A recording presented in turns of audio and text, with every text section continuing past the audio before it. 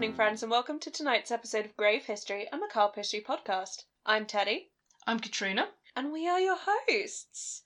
And tonight, Katrina is topping again. It me. It you. I'm back. I'm so excited. Oh, good. I'm glad. So how much do you know about what we're going to be talking about? I know a little bit, mostly Okay. because I went to see, I don't know if you've seen it advertised because it was in London, but they did a, like Jack the Ripper opera. I heard about it. I did not see it, which is a shame because it would have been very useful for me, because that's kind of ended up being my academic field. Well, it would have been more useful for this episode than studying Jack the Ripper, because it was sold as kind of, we're telling a story of these ladies, and then they made up stories where Mary Kelly had a daughter who was being sold into sex work or something. Yeah, that does sound a lot closer to what we're gonna be. I haven't really introduced what we're gonna be talking about now, have I? I spoiled it. I spoiled it. I'm so sorry. No. What we're gonna be talking about is actually, it's kind of a prequel to Jack the Ripper in a way. It's like, if this was The Godfather 2, it would be the bits with Robert De Niro. You know what I mean? Thank you. I was thinking of the classiest prequel I could. Yeah. But it's kind of a prequel to Jack the Ripper. It's also kind of related to another topic I'm hoping to cover, which is basically sort of like outrage media in Britain. That I'd like to look at some fictional stuff a bit later on, like Penny Dreadfuls and Video Nasties. Yay. But yes, exactly. But this one is based on reality rather than on, stories that people got angry because they thought they were corrupting the youth or whatever. So this is kind of a companion piece to other stuff I'm hoping to cover. What I'm going to be talking about today is one of the first instances of investigative journalism, and one hell of a story to lift papers off of shelves. It's called The Maiden Tribute of Modern Babylon. I mean, that's a hell of a title. It's a hell of a title, isn't it? It's a story of sleaze, Ooh, outrage, dirt, and ultimately led to the 1885 Criminal Law Amendment Act, which was created to protect women by raising the age of consent from 13 to 16. Wow. And also cracking down on brothels and solicitation. Well, they did great. They did a great... It definitely did something. We're going to look a bit later on about how effective that was and how much it really benefited people. But it's an example of something called government by journalism. Okay. Which is exactly what it sounds like. It basically means journalism is allowed to dictate what the government does. Yeah. Which is something we see more of nowadays, I think. Yeah. I think because of there's much more kind of freedom of information. Yes. And people are... Yeah, first of all, it's a lot easier to get information out there nowadays, and people are a lot more willing to be rude to politicians, basically. Yeah.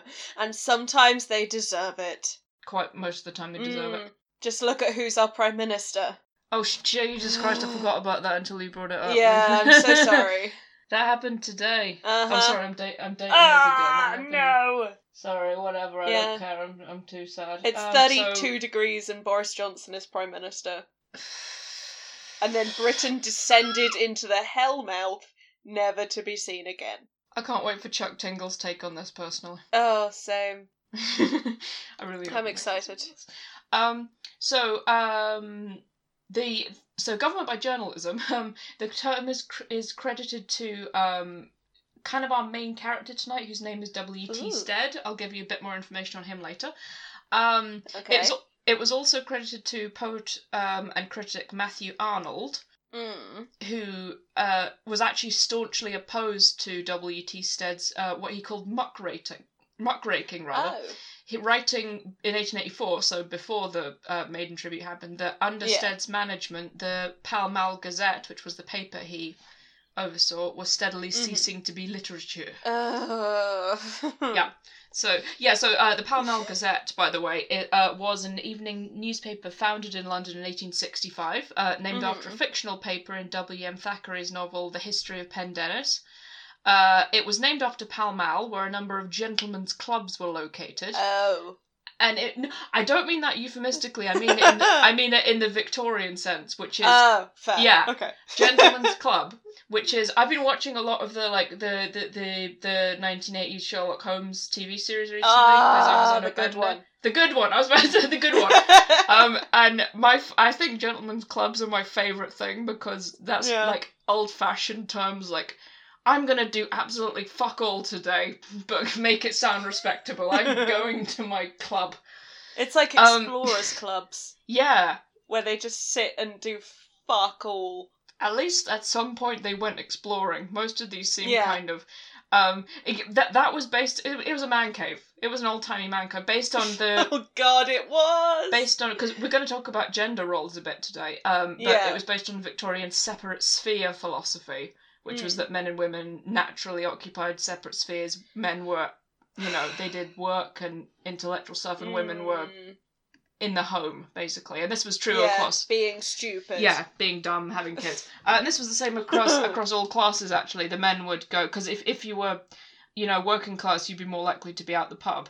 But women would still, be in the home, taking care of stuff. In the one room. In their one room with their 14 children. Oh, God. Sounds like hell. It really does. That's not the case all the time, obviously. But yeah, it's... Yeah. Yeah. Oh. Yeah. So it was a conservative newspaper. Mm-hmm. In 1921 it merged with the Globe, and in 1923 was absorbed by the Evening Standard. Ah, I was going to say it sounded like the Evening Standard. That's what it is now. Yes. Now, W.T. Sebb edited the paper from 1883 to 1889. Mm-hmm.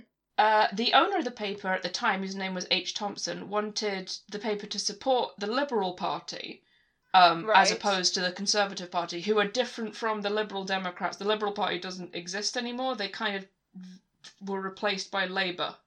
Okay. Yeah, so it's a party that doesn't really exist anymore. Yeah, because that was before the Liberal Democrats as we know them existed, right? Yes.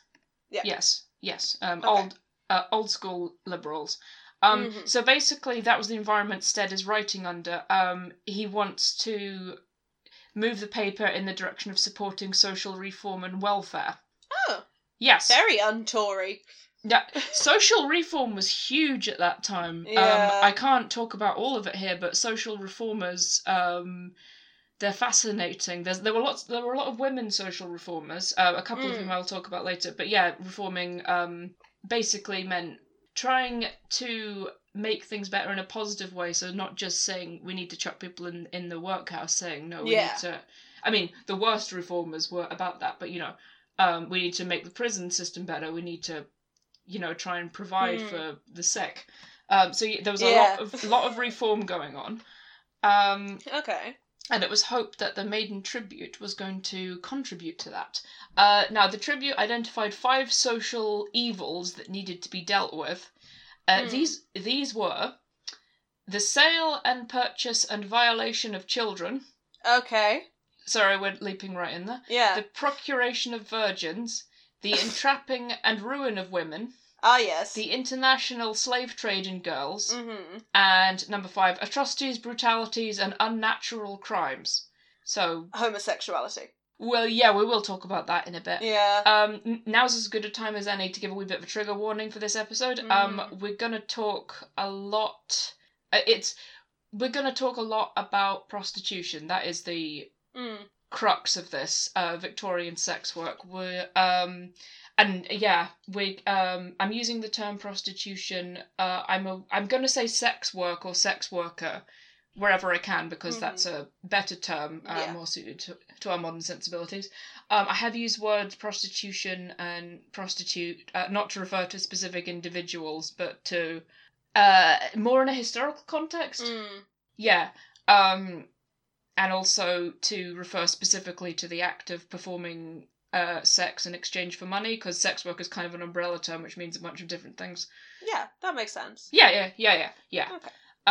So yeah, just I'm going to use those words. Also going to talk about rape, and in the second half in particular, we're going to discuss the rape of children. Great. Yeah, I know. I'm sorry. I'm sorry. It's a beautiful day. It is a beautiful day. I feel really bad now. No, it's cool. It's not going to be detailed. Not going to go into any detail. We're more just going to mention that it happened and that's what this case was about. Mm-hmm. So yeah, there won't be any explicit detail or anything like that. Nope. I'm also going to talk about pornography a little bit. So again, not really in detail per se, but yeah, just so if anything like that is. It's there in passing. Yes. So yeah, if you're uncomfortable with that kind of thing, then by all means, do not listen. Yeah, come back next week when I talk about gays. Yay. Yes, that'll be good. Well, we're going to talk about gays a little bit. Woo. Yeah, it's going to be fun. So first of all, I'd like to start off with some context. Okay. I'd like to talk about London, women, girls, and working life in the sweet, sweet year of our Lord, 1885. a great vintage. You're welcome. A fine vintage. A fine vintage, aged in oaken barrels. Because 1885 is the year that this happened. The Maiden Tribute, a newspaper report published by W.T. Stead in the Pall Mall Gazette, published in July of 1885. So yeah, pretty much exactly. It's July right now. If I could be bothered doing the maths, then let's say 134 years ago. Yeah, that sounds right. I think that's right. Oh, yeah. Well. I mean, I got a C in maths, so. Yeah, I don't think I did very well. I couldn't even read the number they gave me. We're That's how badly smart. I'm smart. I'm a smart person. Anyway. I'm in tears. Give me historical context, damn it. Here's some historical context. So, it goes without saying this was not an easy time to be a lady. Yeah. Is any? No. I mean, it's redundant, maybe, to say that, but, damn it, I'm going to. Yeah. But I'm largely going to skip over the plight of aristocratic noble women. Yeah. Because they are sort of the least relevant to this tale. Suffice to say, they had little rights. They lived most comfortably of all women. Mm-hmm. They could own property, although there were inheritance laws which were... Yeah, and a lot of people preferred to have a male heir anyway because of lineage or whatever. But pure misogyny. Misogyny, yeah. But they could eat regularly, they could afford medicine, and they didn't need to perform manual labour. So, it was probably the best deal you could get as a woman. Yeah.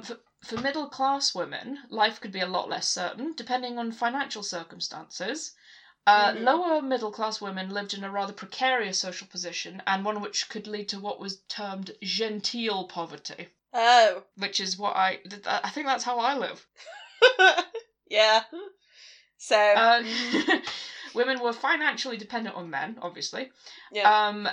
But it was also possible, and I read a couple of cases of this, for a woman to be widowed and then discover, her husband's finances were in a shambles and he wasn't who he says he was when the creditors came knocking on the door. Oh, God. Yeah, so you could suddenly have 3 kids and no money. Oh, no. Yeah. That's awful, Jesus. It is awful. There were only a handful of jobs for this class of women. And this is called skilled domestic labour. Governess? That's one of them. One of those old-timey jobs. Also teaching, bookkeeping were the other 2. But yeah, governess was a pretty major one. But being a governess was actually paid very poorly. And it was also a pretty shitty situation to be in because you were in a kind of no man's land in terms of your social status because you were considered above the household servants, but you were also not part of the family, so you were kind of in your own little bubble. And if Gothic horror has taught me anything, it's that you have to sleep with the man of the house if you're a governess. Is he hot? I don't know. He might be Toby Stephens playing Mr. Rochester, in which case, yes. That's acceptable. I'll allow that. The long beat of silence made me so nervous. I don't recall his... I'm trying to remember that. Was that the one with Ruth Wilson? Yeah. Okay. Yeah, he was fine. Mm-hmm. He was fine. Better than Michael Fassbender. I think Michael Fassbender's hotter. Sorry. Shocking. How could you? I'm shocked. What? fucked. This... Please return to the historical context. I'm Injure sorry. me no further. We're exposing things about ourselves here today now, aren't we? Well, someone is. We were talking earlier about which of the characters in Cats we found hottest. So yeah. This is not the depths of our depravity. We could have recorded that. We could have. We could have recorded that. We could have recorded Sign up to our Patreon to find out which one we think is hottest. Mistopheles. You thought it was Mistopheles. Yeah. You didn't say, which was wise. No, I'm playing my cards close to my chest. Was it Bombalurina? I'm on to you. It wasn't, but actually that's a pretty good candidate, apart from when she's being played by Taylor Swift. What? You brought the curse into Cat the titties. episode. Cat titties. Cat titties. Okay. Cat titties aside, if... the phrases I never Is it just thought the phrase I would cat hear. titties? Yeah. Okay. I mean, it's not the rump, what was it? The flap, the thing, What? and the rump. The rump, the flap, and the thing. From, I don't think British that I don't UFOs. think that was it, but sure. It was the flap I know and the rump thing, and but flap what was was in the it. other one? I can't. Mr. No, There you was Reginald actually Rump. you're correct. You're completely Yeah. correct. You probably listened to that more than me Thank because of you. editing. Yeah. I don't think I have any silly names for you this time, so I'm really smug about that. Oh. Where the Fine. hell am I? All right. Being a governess. Yes. So basically, you couldn't really complain about anything if you were a governess, if you wanted to keep Great. your job, and you could become kind of a scapegoat in the household for both the family and the servants to blame. Oh, great. It's even worse, and things are gonna get a bit unpleasant from here on out, from this sentence onwards. Okay. Her close proximity to the family and to other servants left her easy sexual prey for the gentlemen of the home. Oh, so my joke earlier was in bad taste. Yeah, it was. Are you Great. ashamed? Do you feel bad? Yes, I feel disgusting. I'm cancelling myself. But yeah, I mean, we're all gonna get cancelled sooner or later, so you might as well just do Yeah. it soon. I see. I can't wait to be cancelled. I can finally sleep at night. Feel so relaxed. Yeah. But yeah, if she succumbed to this or refused and incurred the wrath of her accoster, or was forced upon, it would reflect badly on her, and she could be fired without reference. Oh, great. Again, depending on the family, but they had a reputation to uphold, so Yeah. may or may not. It wasn't pleasant. But for working, It's unclear. Yes, it's unclear. But for working class women, it was even worse. Obviously. Of course. The 1834 Poor Reform Law had the effect of what is being called feminising poverty. It basically removed all legal means for unwed women. So there was great.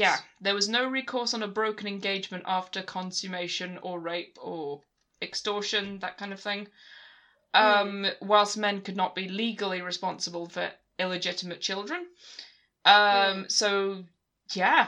And I'll talk a little bit more about how female sexuality was seen back then in a second. Yeah. But labour-wise, women could perform unskilled domestic labour, i.e. being a maid, lady's maid, scullery maid, kitchen maid, housekeeper, which was also quite poorly paid, again, depending on the household, and was long hours, 7-day work week, maybe get a half day off on Sunday if you were lucky, but you probably had to go to church, so...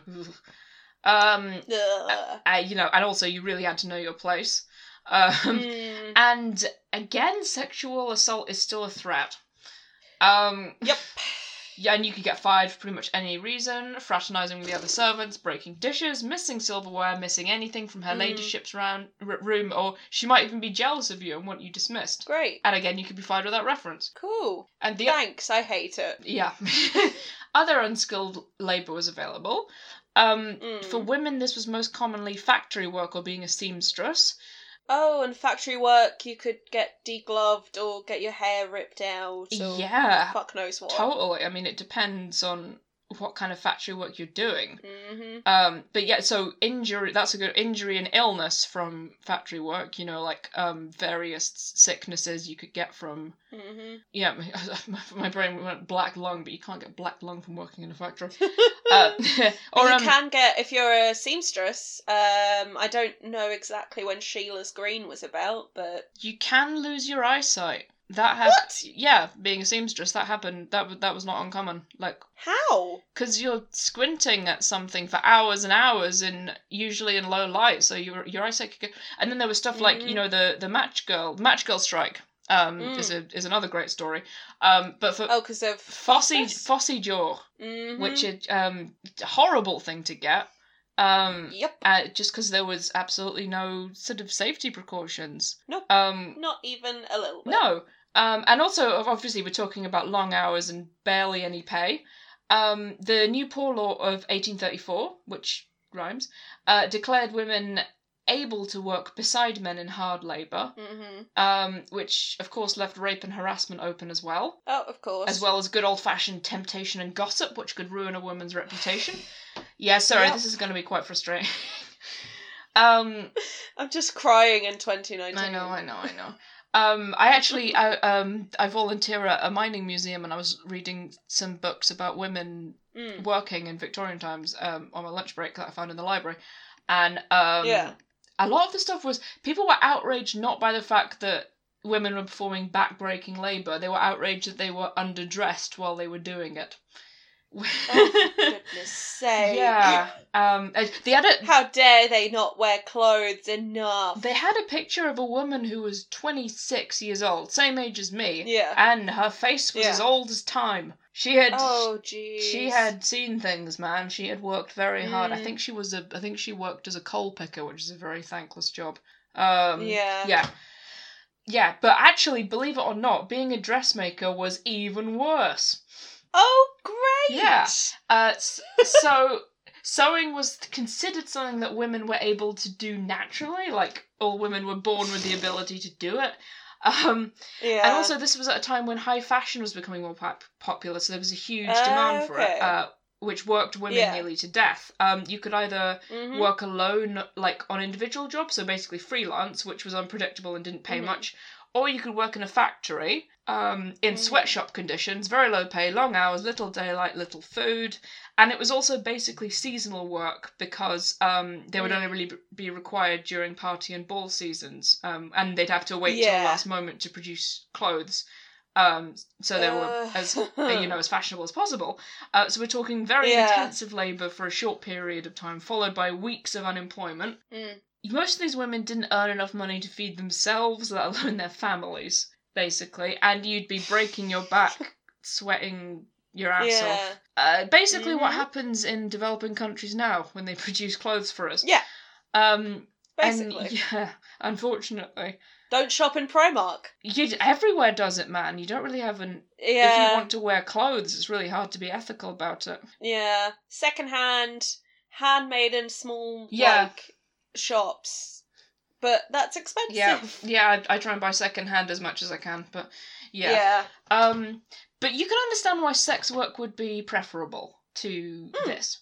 It's kind of on your own terms and something of a regular income? Basically, yeah. Yeah, well, let's get into talking about sex work, actually, and talk about why it's good. Let's get into it. So the path that led to sex work was one formed by social class, economic status, as we've kind of looked at, and not a lapse in morality. Nope. An inherent tendency of the lower classes towards vice, or of women towards vice, which was some of the... Yeah. There's a lot written on this topic. Some writers that I've used a lot, Judith Wolkowitz is one of them. She's written some great stuff. Also, she's written some great stuff on Jack the Ripper.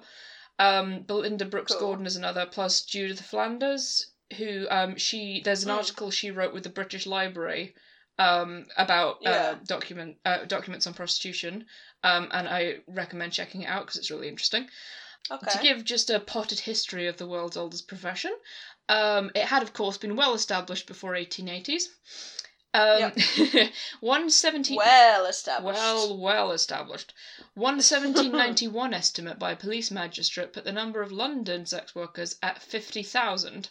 But we've got to remember that this, most probably more than half of this, included women who had sex outside of marriage for pleasure rather than pay, or lived with partners but were not married, or who had illegitimate children. Not that sex workers should be considered a slur then or now. We just need to remember the term would have been applied a lot more liberally. Like who we'd call just a single mother today could be labelled a prostitute back then. Because she wasn't fitting into society's standards. She was not, no. In 1817, a figure of 80,000 was estimated due to growth in popularity and, again, a liberal usage of the term. William Acton, who was a surgeon who specialised in human sexuality and who will pop back up in a minute, claimed that on one walk home he counted around 185 prostitutes. Well, where was he walking, That's what I was wondering. It did not detail where he was walking. I assume he lived in, Soho or somewhere? Yeah, or, Whitechapel. Somewhere like that. Somewhere sort of quite urban and built up. Yeah. And also we have to assume that he based this assessment on appearance, unless he personally accosted every single one of them. Are you a prostitute? No. Jolly good.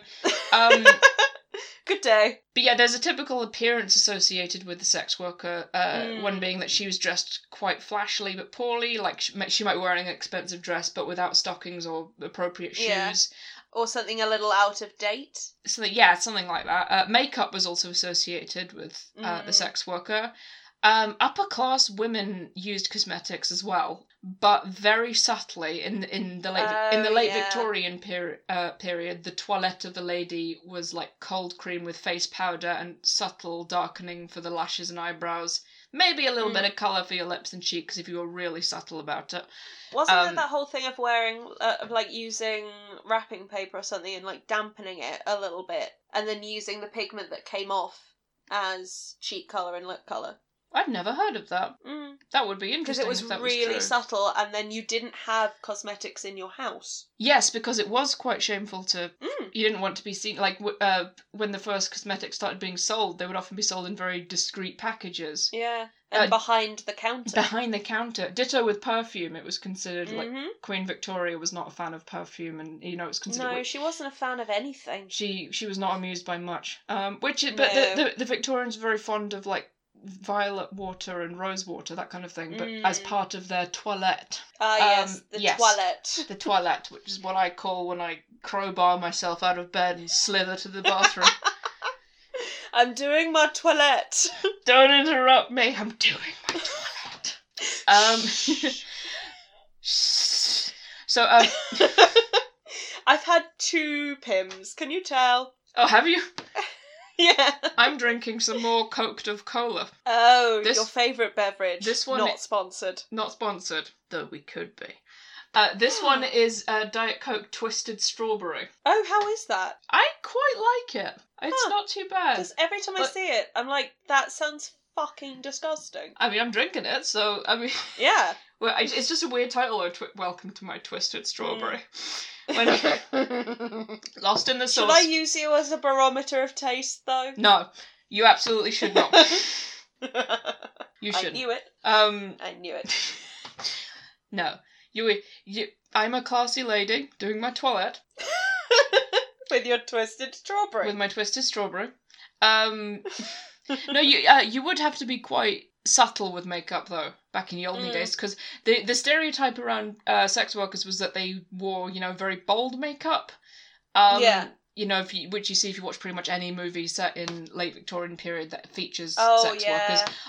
They love heavy rouge. They do. Lots of lipstick. This may be a stereotype because several contemporary accounts express surprise at the lack of makeup on sex workers they encountered, which is probably because cosmetics were a luxury and a lot of sex workers were poor. And cosmetics are expensive. Yes. Again, they possibly made do with other materials, but it's kind of a stereotype. It's used as a visual shorthand to mean sex worker when it may not be true.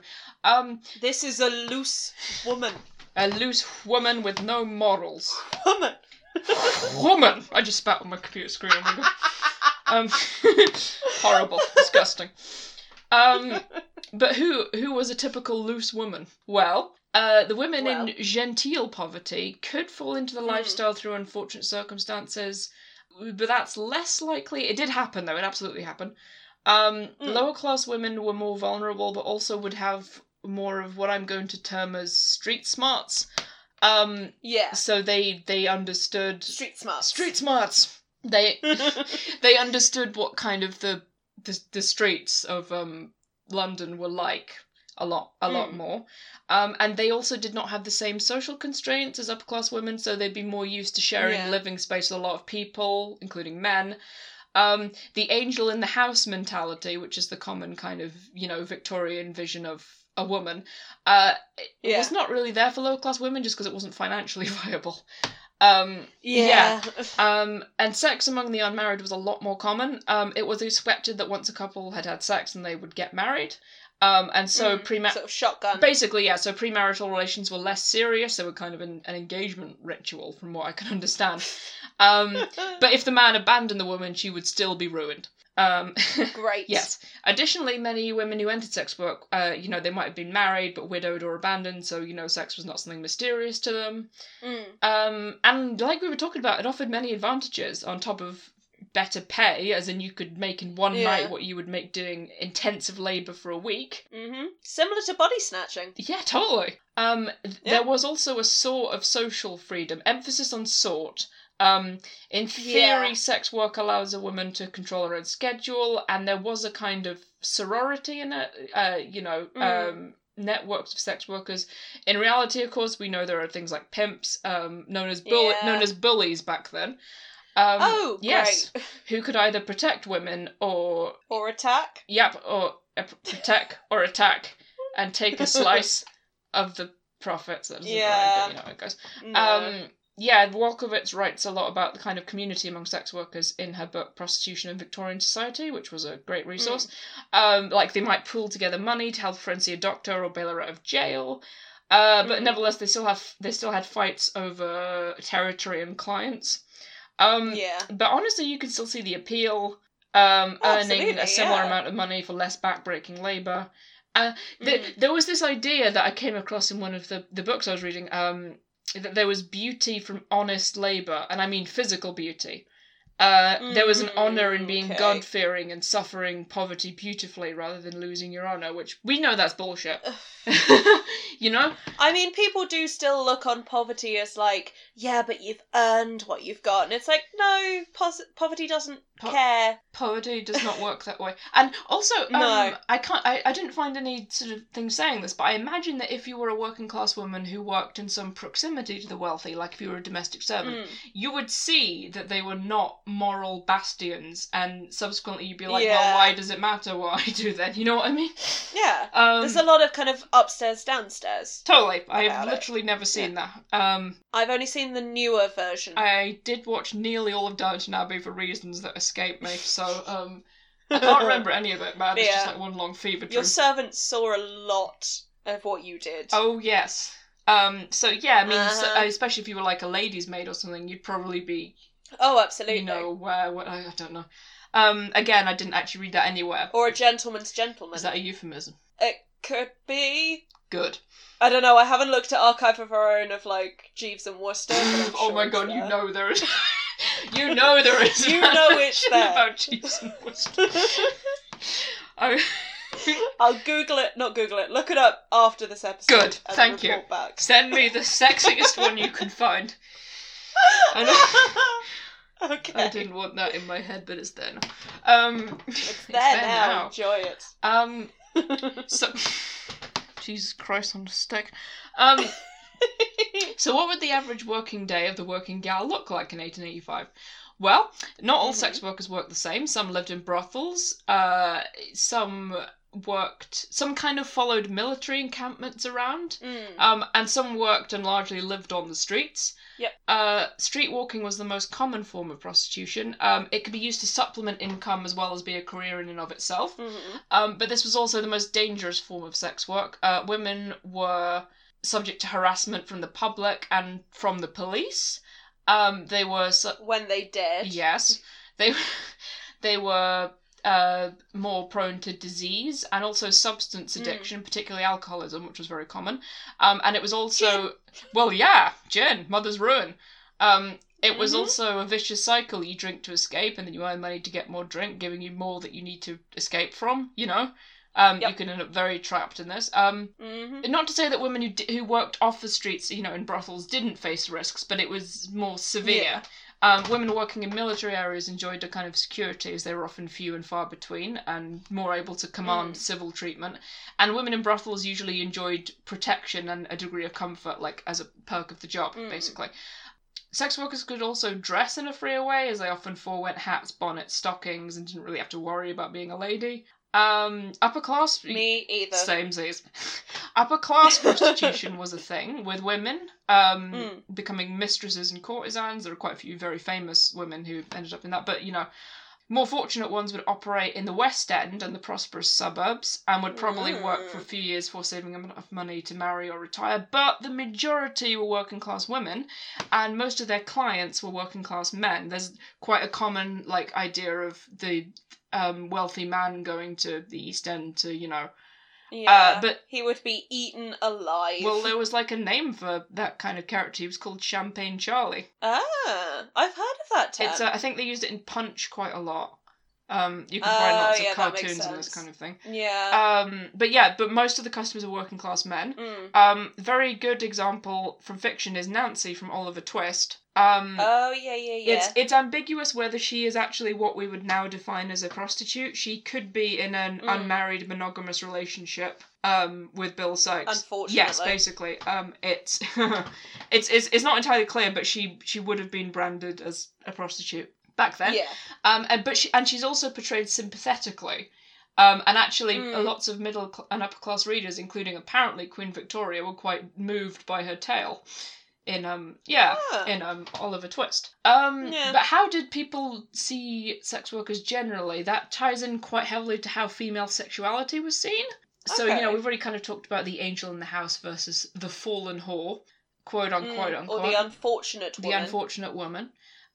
Good, quote unquote, there's going to be a lot of quote unquotes in this, but good women, it was felt, had no sexual urges or felt any kind of excitement from the act. William Acton, who we've already come across before, he wrote that... I love when people roast themselves. Oh, yeah. He wrote that prostitution was an inevitable attendant upon civilised and especially close-packed population. Prostitutes were women with half the woman gone, and that half contains all that elevates her nature, leaving her a mere instrument of impurity. Degraded and fallen, she extracts from the sin of others the means of living. A social pest, carrying contamination and foulness to every quarter. And you're like, Jesus, William, calm down.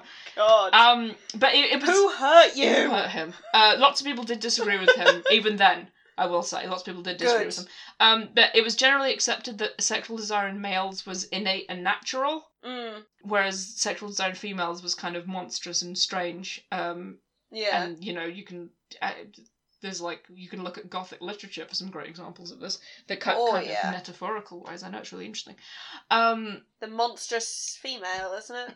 Isn't that a term? Yeah, actually, my best friend wrote her dissertation on like the monstrous feminine. I think she did Frankenstein, and she also did Stephen King. It's pretty interesting.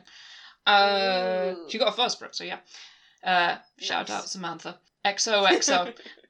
But yeah, there was kind of this image of the innocent gentleman being seduced by the immoral lower class female, and it actually was an informing factor in the Contagious Diseases Act.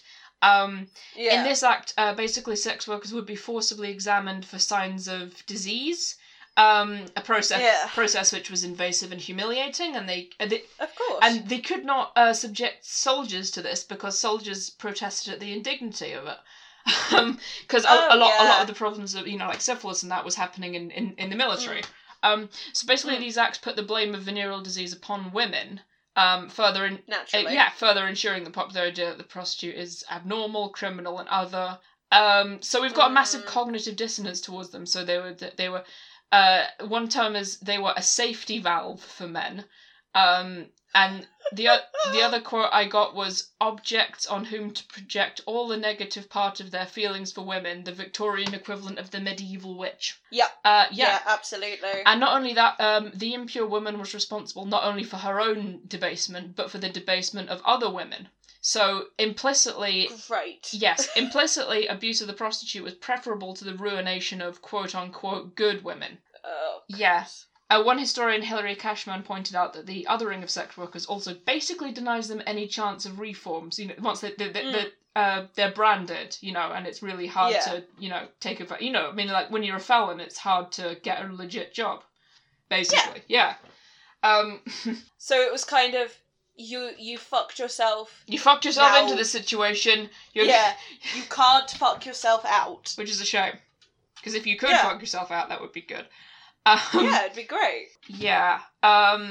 And it's pretty funny because, as I said before, a lot of them were identified by dress, and this is quite a murky area, as some respectable quote-unquote women were accosted as sex workers for actions like holding their skirt a little too high. So basically, it's the old, if women didn't dress like sluts, this problem wouldn't happen. How dare they show their ankles? It's too sexy for me.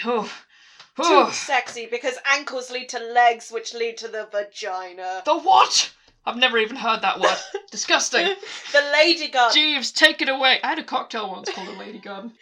Really? It was good. Oh, that's so cute. Yeah, it had like thyme in it or something. Oh, cute. Yeah. Also, I'm talking pretty much entirely in this whole thing about female prostitutes. There were male ones who largely serviced men. Yep. Yay! As is still the case, actually. But homosexuality became illegal, largely as a result of the Maiden Tribute. So a lot of the information on them comes from court cases and not from personal accounts, with some exceptions. All of them very sad stories. Like I said, we'll be covering one. We will next week. Yes, we will. Modern Babylon is responsible for criminalising homosexuality, so contributing towards the trial and sentence of Oscar Wilde, to give one very famous example. Woo! Now, legally, I hate it. This is where things get a tiny bit nasty here. Hang on a minute. Okay. Legally, I'm holding on. Oh yeah, I'm holding on to my twisted strawberry. Legally, it's a little bit murky. Yeah. In terms of who was allowed to do what. So, okay, under the Offences Against the Person Act 1861, the age of consent was 12.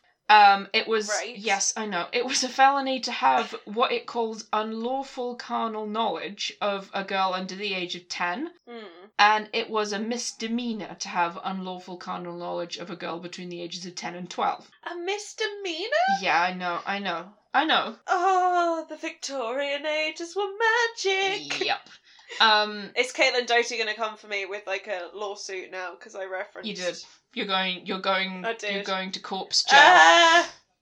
No. But yeah, so the age of consent was raised to 13 in 1875. Although well done guys, good job. It was mostly to protect the very young and the very wealthy. Yeah, of course. Who else? The reason, for the lawmakers at the time were concerned about the welfare of heiresses, meaning their own daughters, and by extension those of their friends and patrons. So it was girls over the age of 13, and the poor had very little protection under this law, though. Yeah. Thanks, I hate it. There's going to be a lot of that. I'm really sorry. So there was some idea that fallen women, as they were often called, could be reformed. The main institutions for this were the Magdalen asylums, which were designed with the idea of reshaping women back into respectability. They were known as Magdalen laundries in Ireland, and there's a whole separate strand of tragicness there. They were very punitive and prison-like. Yeah. Venereal diseases would be treated in lock hospitals, which were also quite prison-like. Yeah. But there were also reform houses. Charles Dickens owned one called Urania Cottage, which was a lot kinder and focused on reform through emigration. So, like, starting a new life, basically, so in another country. Preferably a warmer one, yeah. Yeah. Now, there was a lot of feminist action against what was happening to women. Be aware, I'm using the word feminist in a 19th century context, so it's not... Women's reform. Yeah. It's basically, it's not up to what we would call feminist standards today. Yeah, the movement we're going to discuss in most detail is the social purity movement, which is something of a precursor to first wave feminism. It's quite... I found it summarised on I found a website called historyofeminism.com, which gave a fairly good description of it, but as I was clicking around, I noticed a couple of odd phrases, and then I noticed the site was openly anti-feminist, and then a couple of clicks led me to an alt-right blog. So, be careful what you Google when you're looking up the purity movement. I thought it was going to be like, and then I found out it was a radfem group, and then I would have been like, well, that doesn't surprise me. Disgusting. But even somehow worse. Yeah, somehow. It did actually link me to an 1898 newspaper article, which was like just a scan of it, which was very interesting, which proposed a men's rights movement against the encroachment of female rights. And it features an interview with a man named Mr. Austin, and it reads fucking exactly like a Ben Shapiro piece. I'm not kidding you. It's ridiculous. Some things never change. I'm almost less depressed learning that some things the world's always been like this and we haven't all just gone crazy. It gave me a hollow chuckle. Yeah, we're not just becoming shits now.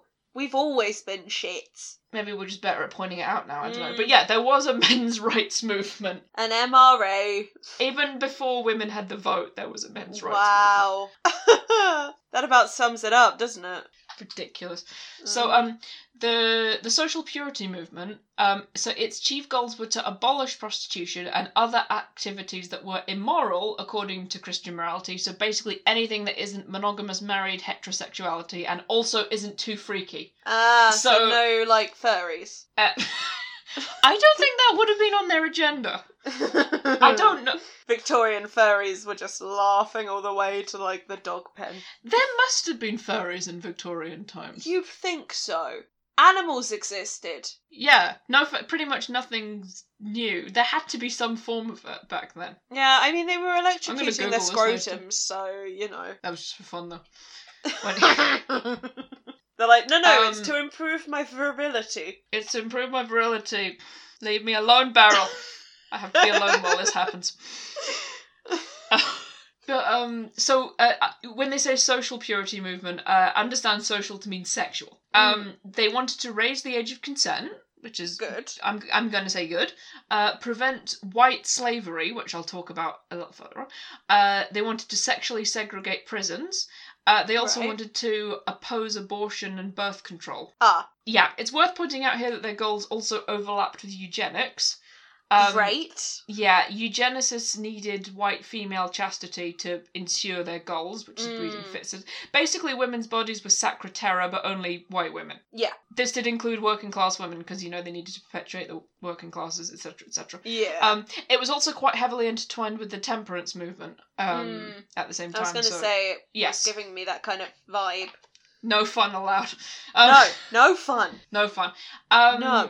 The social purity movement happened from about the 1850s to the start of the First World War-ish. One of the earliest leaders was a woman named Alice Hopkins, who was instrumental in improving industrial schools, which were basically institutions that they sent at-risk kids to. I actually go past one of my bus, a former girls' industrial school.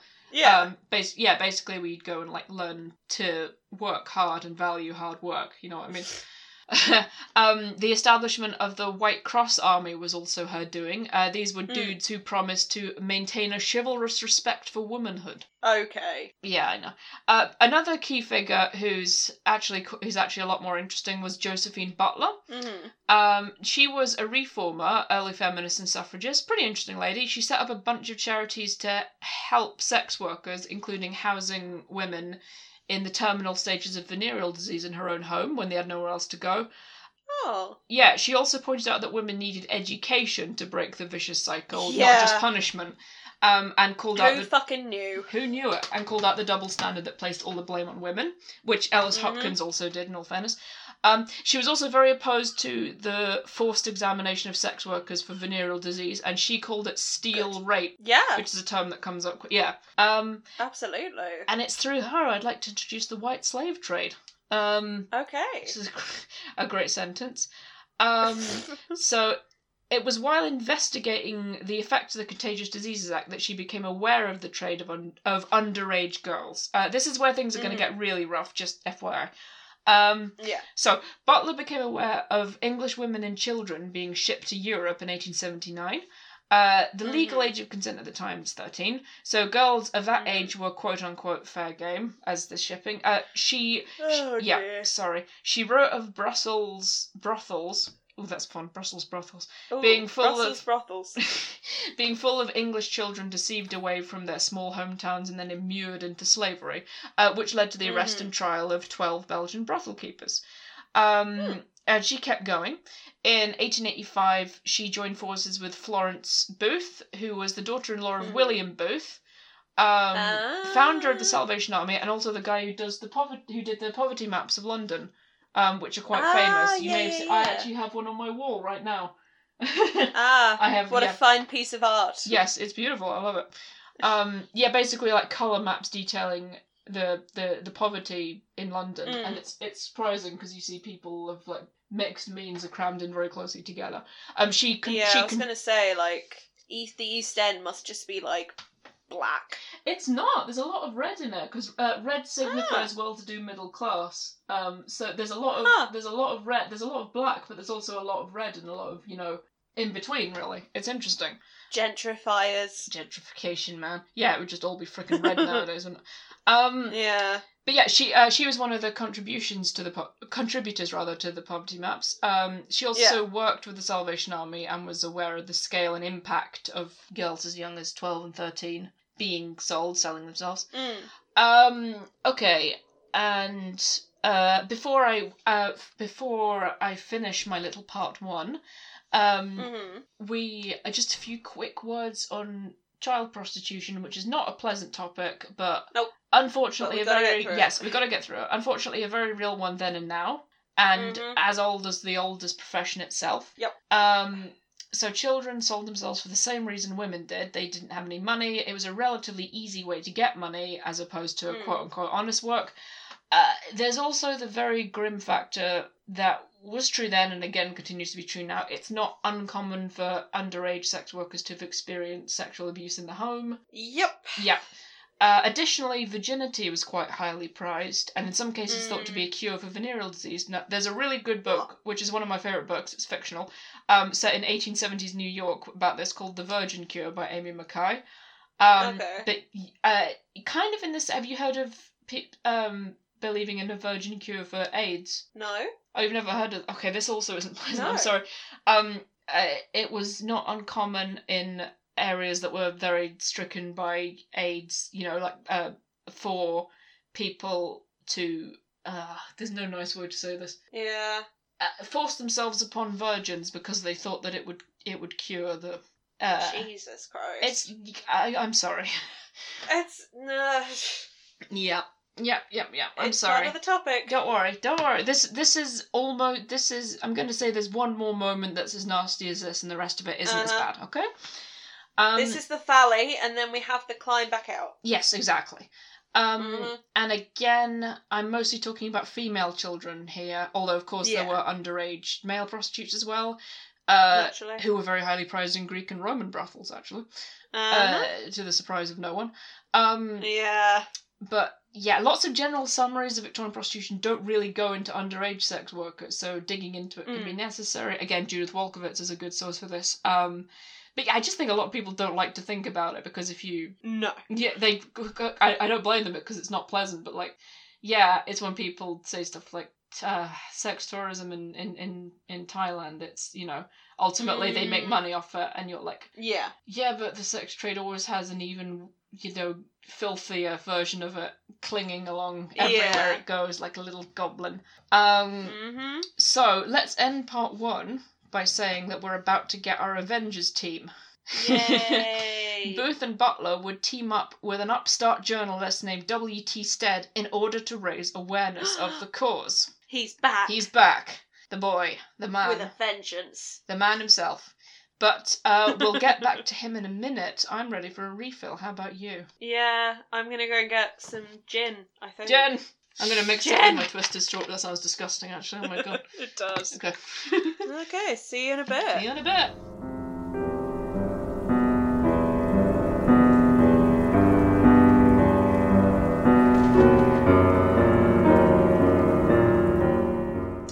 Right, I think think I have enough gin to clear my mind of our closing conversation there. Yeah.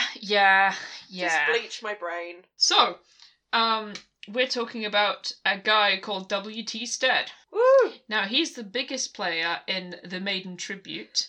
He's the author, the producer, and also the guy who ended up taking the most sort of flack. And he got blamed the most by the public in the end. Because this is a complicated case, there was also blame. Yeah. So, Stead's a fairly interesting guy. He became the editor of his first newspaper, the Northern Echo, at the age of just 22.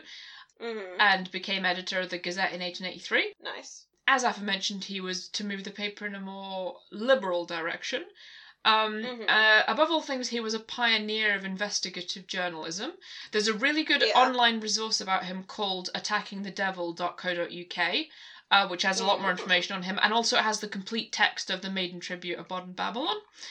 So if you are interested in reading it, it is available fully online. There are also I have it on my I have it on my Kindle. There are printed editions as well. He supported the social purity movement. He was also very interested in spiritualism. And claimed to... As most Victorians were. They were, yeah. He claimed to converse with ghosts. I think he moved in some of the same circles as Arthur Conan Doyle. I'm not 100% sure. Makes sense. But get a load of this. He died on the Titanic. Huh. Yeah, I know, right? Wow. He was one... What? He was one of the... I think maybe the only English sort of upper-class passenger to die on the Titanic. But yeah, he died... Huh. Yeah. Isn't that interesting? Interesting. That is, yeah. So yeah, he died in 1912. But this was quite some time before then.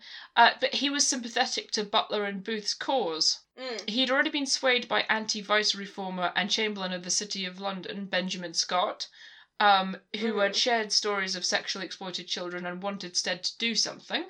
And so Stead set up the Special and Secret Committee of Inquiry, which included Butler. Okay. Now, their initial investigation got two women who were workers for the Pall Mall Gazette and the Salvation Army to pose as prostitutes and infiltrate brothels, leaving... I bet they didn't stand out at all. I bet this is a comedy somewhere that has not yet been made. Yeah. But yeah, Butler and her son also posed as brothel keepers, and walked the streets of London, spending £100 on purchasing children in high-class brothels. Great. Stead also aided by interviewing lots of different people, including the former chief investigator for Scotland Yard, and then interviewing active and former agents in the sex trade, so brothel keepers, pimps, prostitutes, jail keepers, so on. These would be compiled into the Maiden Tribute, all these kind of anecdotes he was getting. One brothel keeper is quoted in the Maiden Tribute of Modern Babylon to kind of give you a little flavour of the text. As he describes the typical process of recruiting a maid. This is a little bit unpleasant. It's not explicit, but just so you know. I'll gird myself. He said, maids, as you call them, fresh girls as we know them in the trade, are constantly in request, and a keeper who knows his business has his eyes open in all directions. His stock of girls is constantly getting used up, and he needs replenishing, and he has to be on the alert for likely marks to keep up the reputation of his house. I have written in my time a good deal about the country on these errands. The getting of fresh girls takes time, but it is simple and easy enough when once you are in it.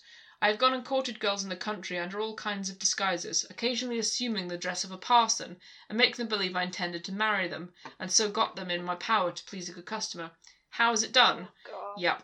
Why, after courting my girl for a time, I propose to bring her to London to see the sights. I bring her up, take her here and there, give her plenty to eat and drink, especially drink. I take her to the theatre, and I contrive it so she loses her last train. By this time she is very tired, a little dazed with the drink and excitement, and very frightened at being left in town with no friends.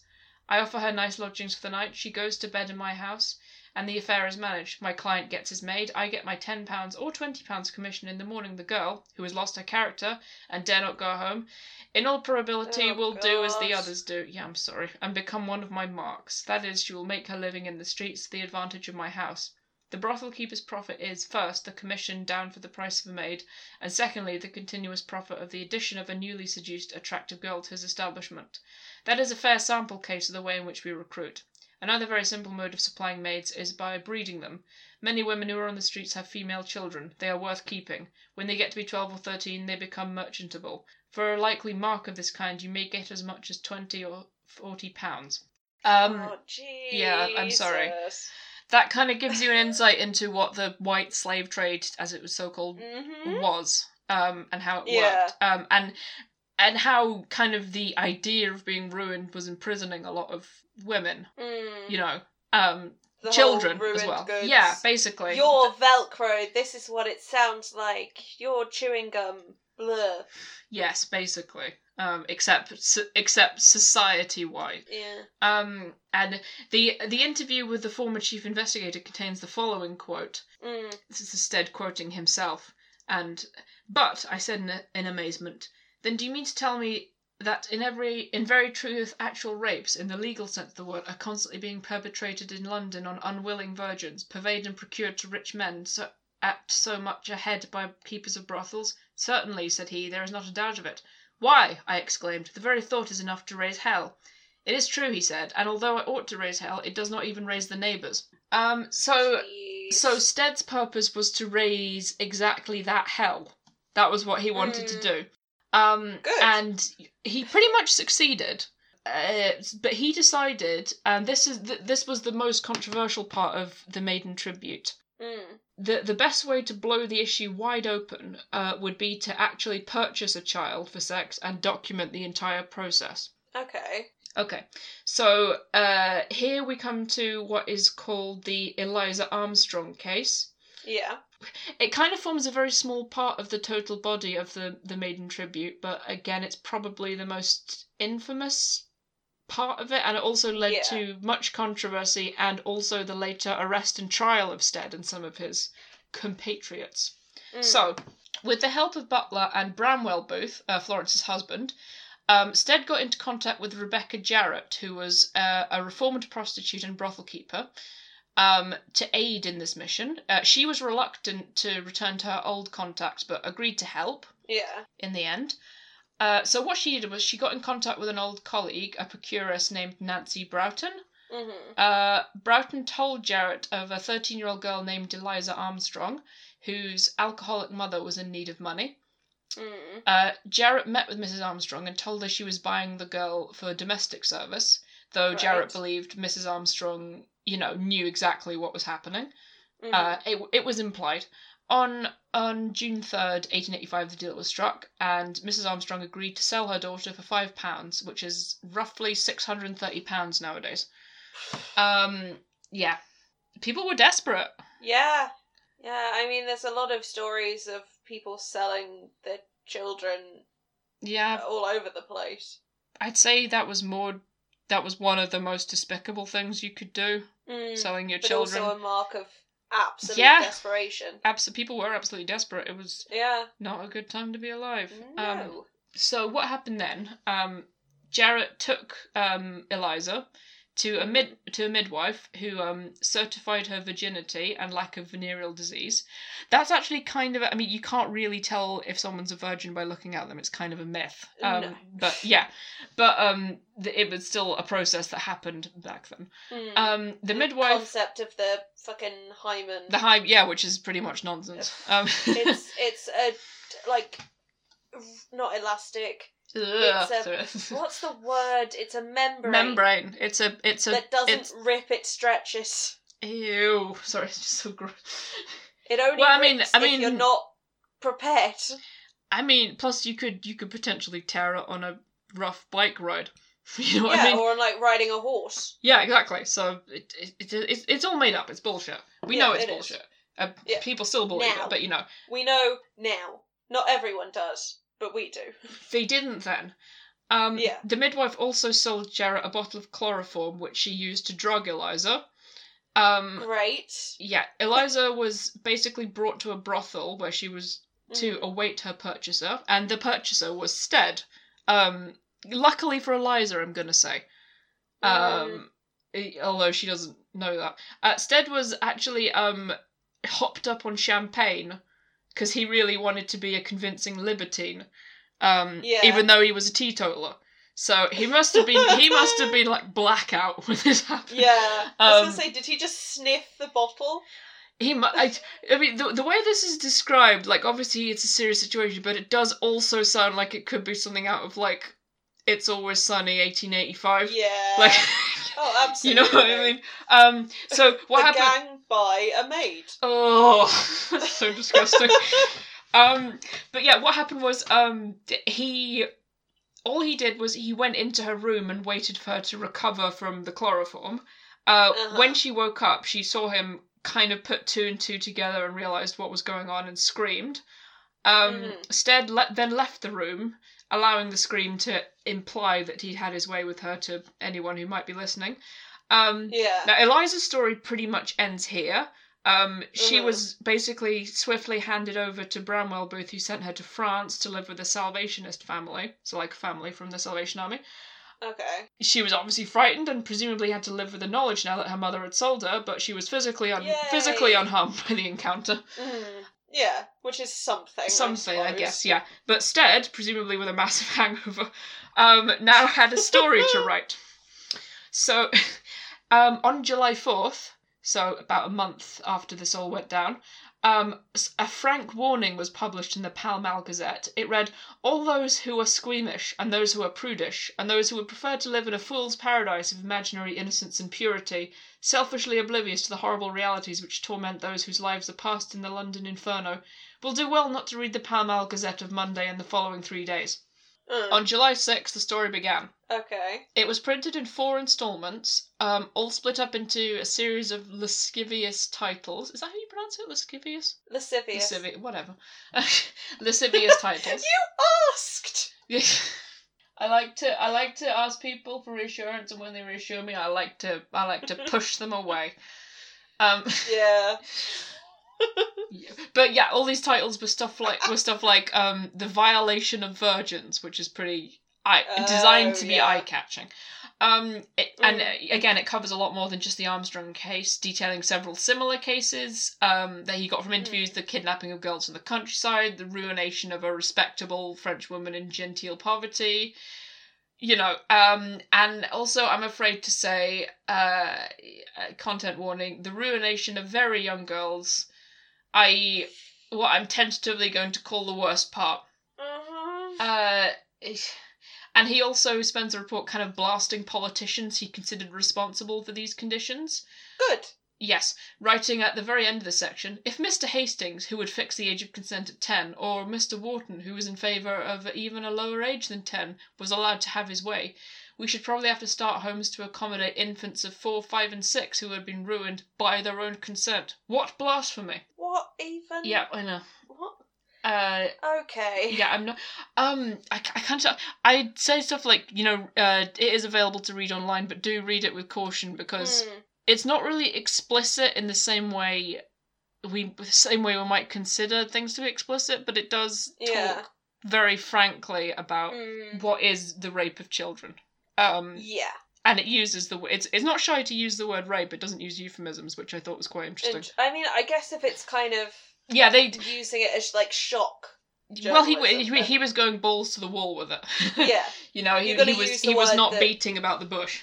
No. You're going to use the word that brings the most kind of shock. Yeah. To your piece. But yeah, he's also talking in it about the other ways the law facilitates the trade in underage girls. The low age of consent, meaning there's no extra punishment for those who traffic children rather than grown women, which is also not acceptable, but you know what I mean. Some would say that should be a double punishment. And also it's ridiculously difficult to get a search warrant or permission to enter a building to regain a stolen child, more so than it is to regain stolen property. He actually relates the case of a keeper of a child brothel who was arrested on trafficking charges. Sorry, he was arrested not on trafficking charges, but because he was selling alcohol without a license. Great. Yeah. Now, again, I'm not really going to go into detail. Yeah, it's not explicit in the way you'd consider maybe written pornography. It gets to the point. No euphemism. Girls are being raped. Yeah. Babies are being raped. They scream in a soundproof room. If we could hear them, we would do something. That's it talks about the screams quite extensively.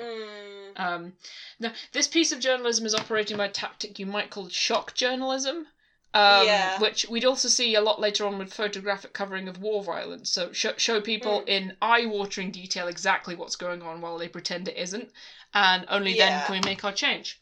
And I'll talk a little bit more about the effectiveness of that in a minute. But back to the Maiden Tribute for a second. It was an immediate hit. The public ate it up.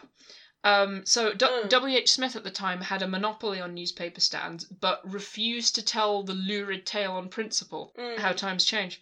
And so volunteers consisting of newsboys and Salvation Army workers took up the task of distributing the Gazette. George Bernard Shaw even offered to help. He thought it was such an important cause. Second-hand copies of the paper were sold at marked-up prices, and crowds gathered around the offices of the Gazette. Okay. Yes, there were denouncers of the article, branding it pornographic, indecent, and calling for Stead to be prosecuted. Then there were those who saw him as a hero and began pushing for reform. The irony of people calling that pornographic is immense. I have some more on that in a minute, actually, on it as a pornographic piece of literature. But, I don't doubt... This isn't very nice, so I apologise, but I don't doubt that some people were getting off to it. Oh, absolutely. I mean, it wouldn't surprise me. Yeah. In the slightest. People are still doing it now. Well, people have been doing it for centuries. But honestly, there was a genuine uproar about it, in the kind we might more typically associate with modern press and outrage culture. I mean, the time frame is roughly the same, literally just a couple of days. And interest was piqued as soon as the initial warning was public. This was content. It was a media event, not just a story, you know? Yeah. But then there were those who were like, we need to actually change something. Protest meetings were held countrywide, and protesters dressed in white to represent virginity marched on Hyde Park demanding action. Yeah. And the Home Secretary of the time, Sir William Harcourt, feared rioting if the story continued and telegraphed Stead, kind of on the second day of it being printed, pleading with him to stop. Stead responded he would only do it if a criminal law amendment bill was passed. It wasn't, and publication continued. Good. Yeah. Good on him. Yeah, exactly. So it ended up fulfilling exactly what Stead and Scott had wanted it to do. It rekindled debate around the Criminal Law Amendment Bill. This bill was the aim of the social purity reformers. The debate to amend this law had been stagnant for a while, mostly due to a budget crisis and also a shift in government after Gladstone's government resigned. There's this big political storm around it, which is sort of tangent. You can read up on it if you're interested. It just wasn't the top of the list of their priorities at that time. Yeah. But with the Maiden Tribute, public opinion had to be addressed because it was something very sort of real for people to be outraged about, because people don't respond as what, there's a financial crisis and blah blah blah, but people, it's exactly the same with what happened with Hillary Clinton. People don't find a headline like, oh, maybe she was not paying taxes, she should have done, that's boring, but she might be involved in a paedophile ring in a pizza restaurant. People are, you know what I mean? Oh, suddenly everyone cares. Except this was kind of actually much worse. Yeah. I'm going to tentatively say it was... I don't know enough about it, but this was just as sensational, but maybe more deserving of attention. I don't know. More like the sort of Trump coming out with grab them by the pussy, when you're a star, they let you. Yep. Thing. Kind of, yeah. Yeah. So, on the 9th of July, that quickly, the debate resumed. And it went on for some weeks, with Stead stirring the pot the whole way, reporting names of people who were voting against it. But on the Stir that pot, Stead. Yeah, Stead. Yeah, Stead. We stand. But on the 14th of August, just over a month after the publication, the 1885 Criminal Law Amendment Act was passed. Okay. And it raised the age of consent from 13 to 16. Good.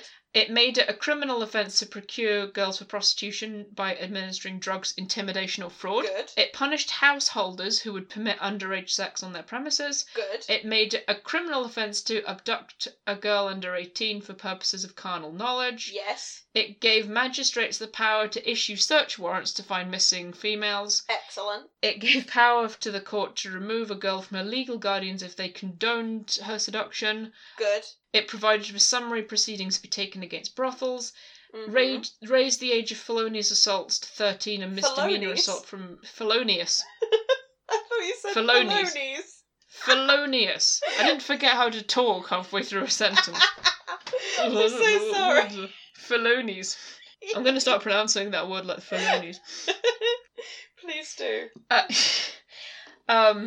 Felonious assaults to 13 years of age, and Yeah. misdemeanor assault between 13 and 16. And also imbecile women and girls, which was once a medical term, believe it or not. Oh, great. Yeah, but so it was, more criminalised to sexually assault. Yeah. Which is something. Yeah. Mentally disabled women, which is... Yeah. I wish they'd use a different word, but sure, I'll take it. Yeah.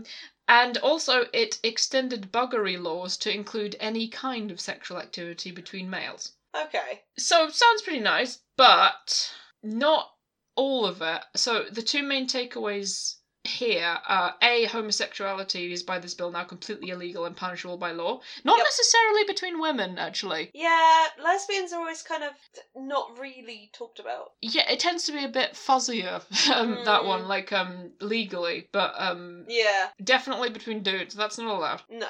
And also, there was a huge crackdown on brothel activity, which ostensibly might be a reason to celebrate, but let's think about that for a wee bit. What far-reaching consequences might we have? Yeah, you're going to have more women street walking. Exactly. Well, speaking of consequences, Stead and Squad would have to face them shortly. Yeah. So, in the maiden tribute, it's not made entirely clear that the purchaser of Eliza, who is called Lily in the text, is Stead himself.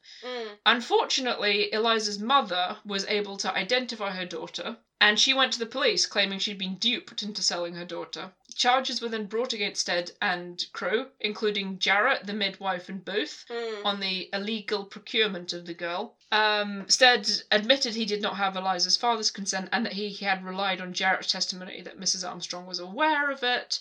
The full court proceedings can be read online at Attacking the Devil. They're also quite interesting, but they are court proceedings, so they're a bit long as well. Yeah. But the eventual decision was Stead, Jarrett, and the midwife were found guilty of procurement and abduction. Okay. The others were acquitted, but for this, the women received 6 months in prison and Stead received 3. Now, the midwife died in prison. Oh, jeez. Jarrett had to perform hard labour. Uh-huh. Stead, meanwhile, was treated very well as a first-class prisoner, with a servant and a fireplace. Oh, great. And he continued to edit the paper from prison. He didn't have to wear prison clothes, although he requested to keep some and would wear them every year to celebrate the whole thing. Yeah. And he said of it, "Never had I a pleasanter holiday, a more charming season of repose." Oh my God. Yes. He would continue to perform investigative journalism and other activities, and other activists continued their work. The Purity movement continued. The White Cross Army was formed after this. And movements against music halls and indecent literature, including that on birth control, which was considered obscene. Oh, goodness sake. Butler was very critical of this. She said, the fatuous belief that you can oblige human beings to be moral by force, and in doing so, you may in some way promote social purity. But no one really listened to her, which is a shame, because she was right. She's a woman. Who's going to listen to her? What? As for Eliza Armstrong, it's known that funds were raised for her to attend a training centre to become a servant, but she lost contact with the Salvation Army after her return from France, and her later life is unknown. So her fate's somewhat unknown. I don't know if she ever saw her mother again. Must have been pretty awkward if she did. Yeah, that's going to be a hell of a welcome back. Woo! Hello, mother. Remember me. But the Criminal Law Amendment Act would not be repealed until 1956 in England, when it was replaced by the Sexual Offences Act, which maintained the criminalisation of brothels, and homosexuality would not be decriminalised until 1967 and not fully until 2003. Great. Yes. So obviously, in effect, basically the criminalisation of homosexuality this is an oversimplification, but it is basically what killed Oscar Wilde was. Oh, absolutely. Being sent, he never recovered from his prison sentence. No. Really. But I'd like to focus on the 1880s again for a minute, and particularly on female sex workers at that time. Yeah. So your favourite decade? It is my favourite decade. Classic.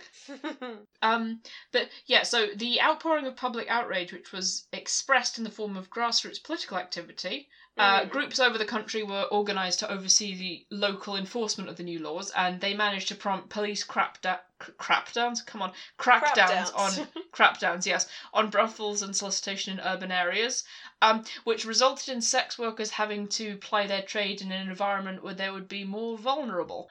Yeah, so the actions of these groups were, I'm quoting myself here from my dissertation, a libertarian defence of working class women which targeted the perceived sexual immorality of men and ultimately ended up harming many it aimed to help.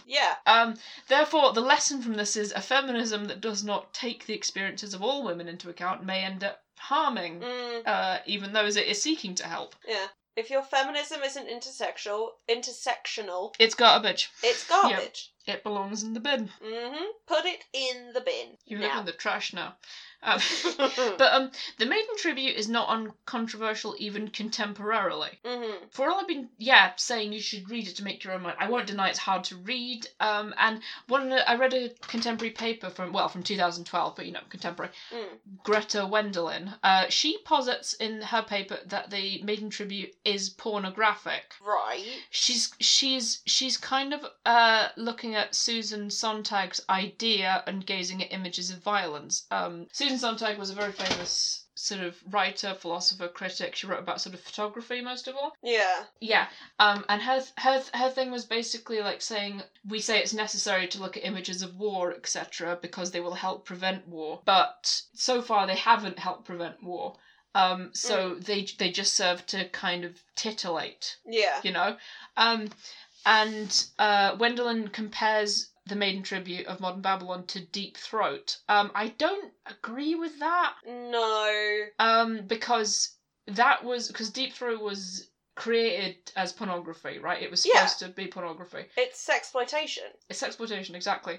But the Maiden Tribute was, even if people, maybe there are people out there who find it pornographic, but that was not its intention, so I'm going to say, I think intentions matter in this regard. I'm taking that kind of, I think, taking the more, like, Kantian approach, maybe, but I do think there is a difference in that way.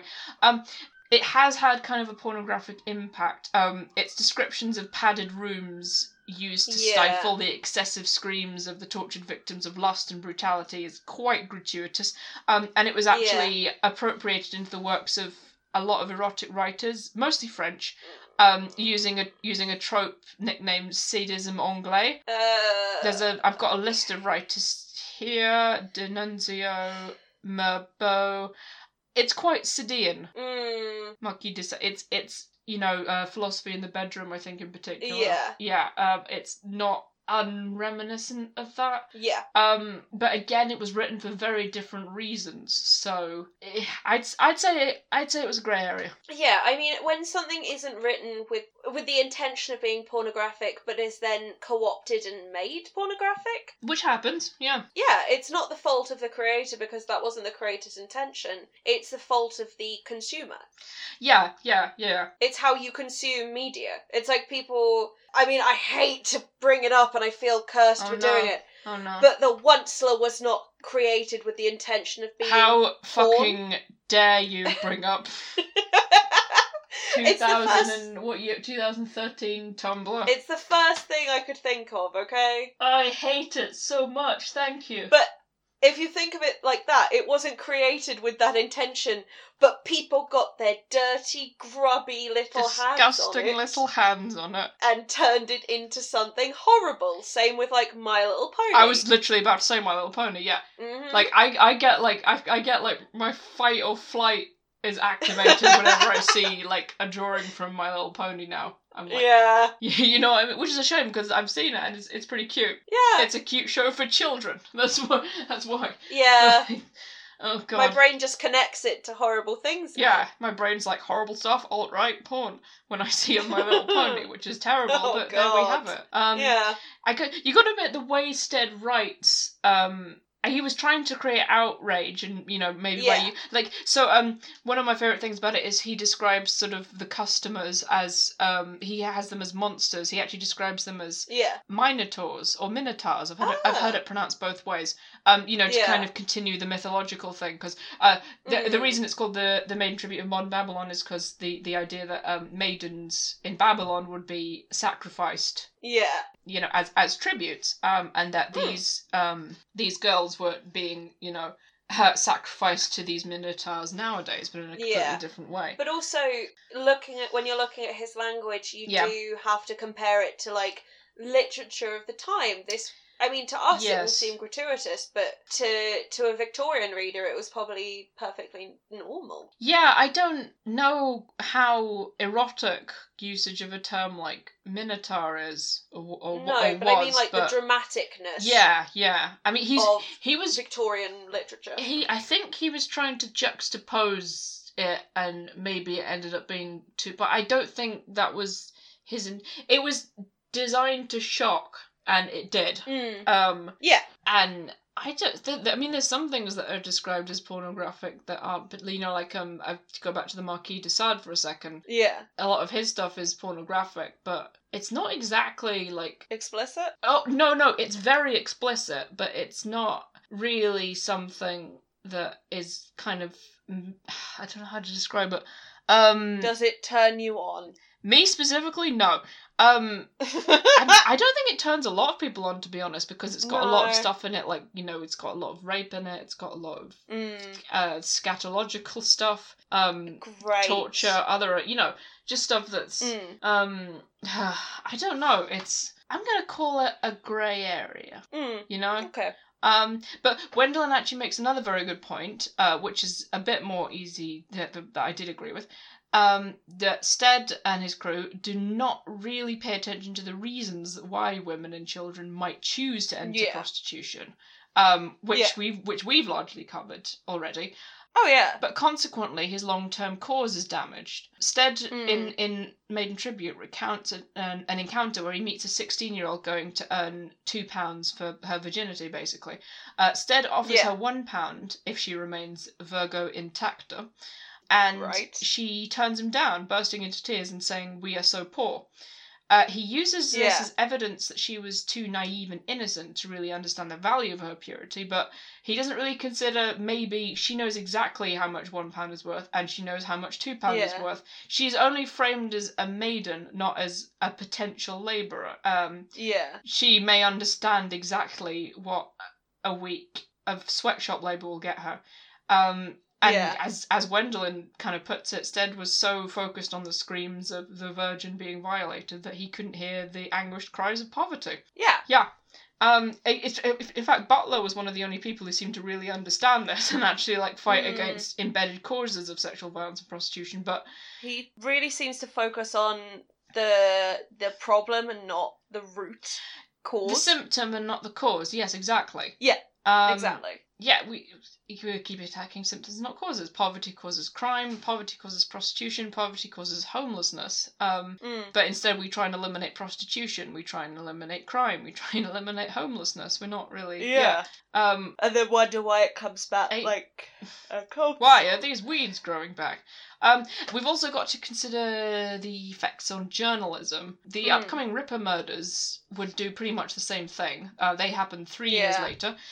Stead's reports were an early but potent example of a new journalism which was not afraid of creating a news event rather than just reporting upon something. One commentator, Roland Pezel, said it was the death knell of responsible journalism. And I mean, we're seeing a lot of irresponsible journalism nowadays. So... Yeah, we love kind of... Oh, we love it. Being shocked. We love a narrative, even if that narrative isn't true. You know? Yeah. It's pretty... Yeah.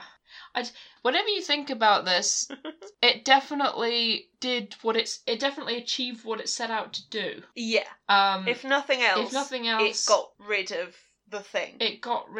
I'm gonna say upping the age of consent was a good idea. I'm gonna come out and say, and also, I don't know, because the the situation that a lot of, for example, Jack the Ripper's victims were in was they were in a very vulnerable situation because it was the brothels weren't allowed anymore. You pretty much if you were a sex worker, you couldn't work indoors anymore. Yeah, you had to work on the street. Yeah, and that made you a lot more vulnerable. Yeah. So, I don't know what my sort of, conclusion? I don't really... I do want to finish with a quote that Stead made in a speech in August 1885. He sort of remained very convinced by what he did was right. Mm-hmm. Well, he's a man, so... In this speech, he said, "As long as these crimes can be committed in secret places of the world and can be done secretly and quietly, they will go on being done. They are being done. Yes, and when bishops write to me and say, 'You have done your work,' done it? I have hardly begun it. I say that even now, and every week since we published the first number of the maiden tribute to modern Babylon, when all of London has been ringing with the cry of the newsboys, when I see the Pall Mall Gazette in every street and in every hand, I say that I know, not as a matter of hearsay, but of absolute fact, that the deeds which we have exposed have been going on and are going on to this very moment." And, yeah. That's the thing, though. It's still an issue, but a lot of it's been shifted to other countries where we really can't see it. You know what I mean? Mm-hmm. Like you mentioned earlier, like the Thailand. Sweatshop, yeah. We don't have to... Yeah, or the sex trade in Thailand. I actually read an article about a woman who was a retired sex worker in Thailand, and she came from a small rural village, and she basically went to, I think it was Bangkok, I'm not 100% sure, to work as a prostitute, and she was actually quite well regarded by her family and like in her community because she'd gone away and earned a lot of money. Yeah, and obviously all of the issues I talked about still happen in the UK, but stuff like the sweatshop labour and the stuff very much happens in other countries that provide us with goods and services. Yeah, we've shipped it off. It's overseas where we don't have to see it. Yeah. So now it's not our fault, it's their fault. Problem. It's not happening in our... I mean, it is happening in our country, but Yeah. I just... Yeah, it's just been like a game of, well, nothing's changed. Wow. Doing this kind of research. I can sum up this episode with woof. I know, it's a depressing topic. But I think it's important to discuss. But you can tell, I think, from how often we're just kind of... Yikes. Where we're usually very talkative, where every so often we just stop and we're just like, oh, God. Oh, dude, I need some Twisted Strawberry to wash the pain away. No sponsorship. I'm going to go and watch, several Sophia videos just to cheer myself up. What am I watching? I was watching... Oh, I've been hate watching Charmed recently. I'll do that again. Interesting. Okay. It's the worst. I hate it. But whenever it's on, I'm like, it is I'm just going to watch this whole episode. And then I sit there like... watch another episode. I'll probably do that to cheer myself up.